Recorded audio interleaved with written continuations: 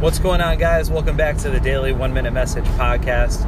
One of the things that I have learned over the years is if you are going to grow, if you're really going to achieve and experience all that God has for you, you have to be willing to step out of your comfort zone. And one of the ways that I find it really hard to step out of my comfort zone is when it means doing something that I am not going to be good at in the beginning. Over the years, I think especially as you get older, you kind of learn, okay, here are the things that I know that I can do and be impressive at. But then when a new opportunity comes along and it's something that ultimately is a good thing for you to do, it's something worth pursuing.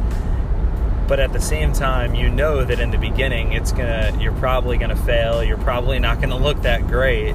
It can be really easy to shy away from those things.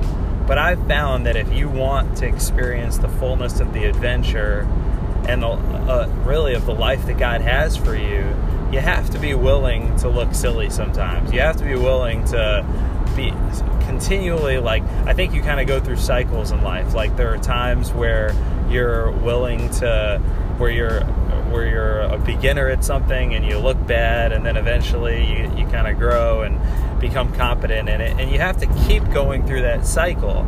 I think one of the tragic things is that a lot of people, they go through that cycle, maybe a few times, and get good at a few things, and then just kind of stop there. I'll give you just one simple example of that. So one of the things that I really enjoy doing is hunting, but I'm actually a pretty good golfer. And if I just wanted to stay within my comfort zone, I could easily just keep golfing as my primary hobby, and that just be the thing that I do, because I already know I can step onto a golf course and feel fine, look good, know what I'm doing, that kind of thing.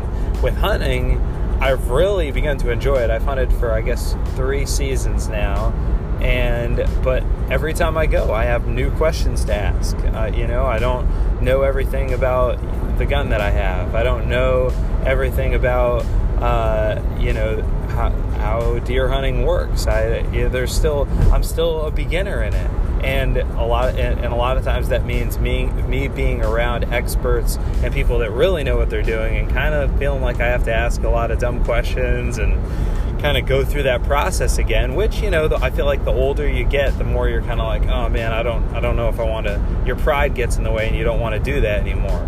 But you got to keep doing it.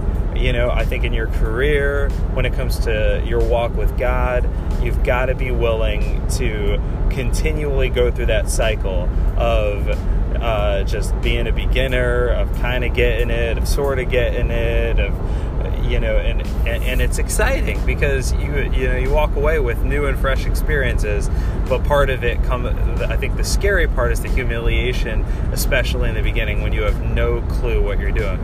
So I don't know if there's something in your life that applies to right now, whether it's a hobby or a new job opportunity, but step into it. Step into the unknown.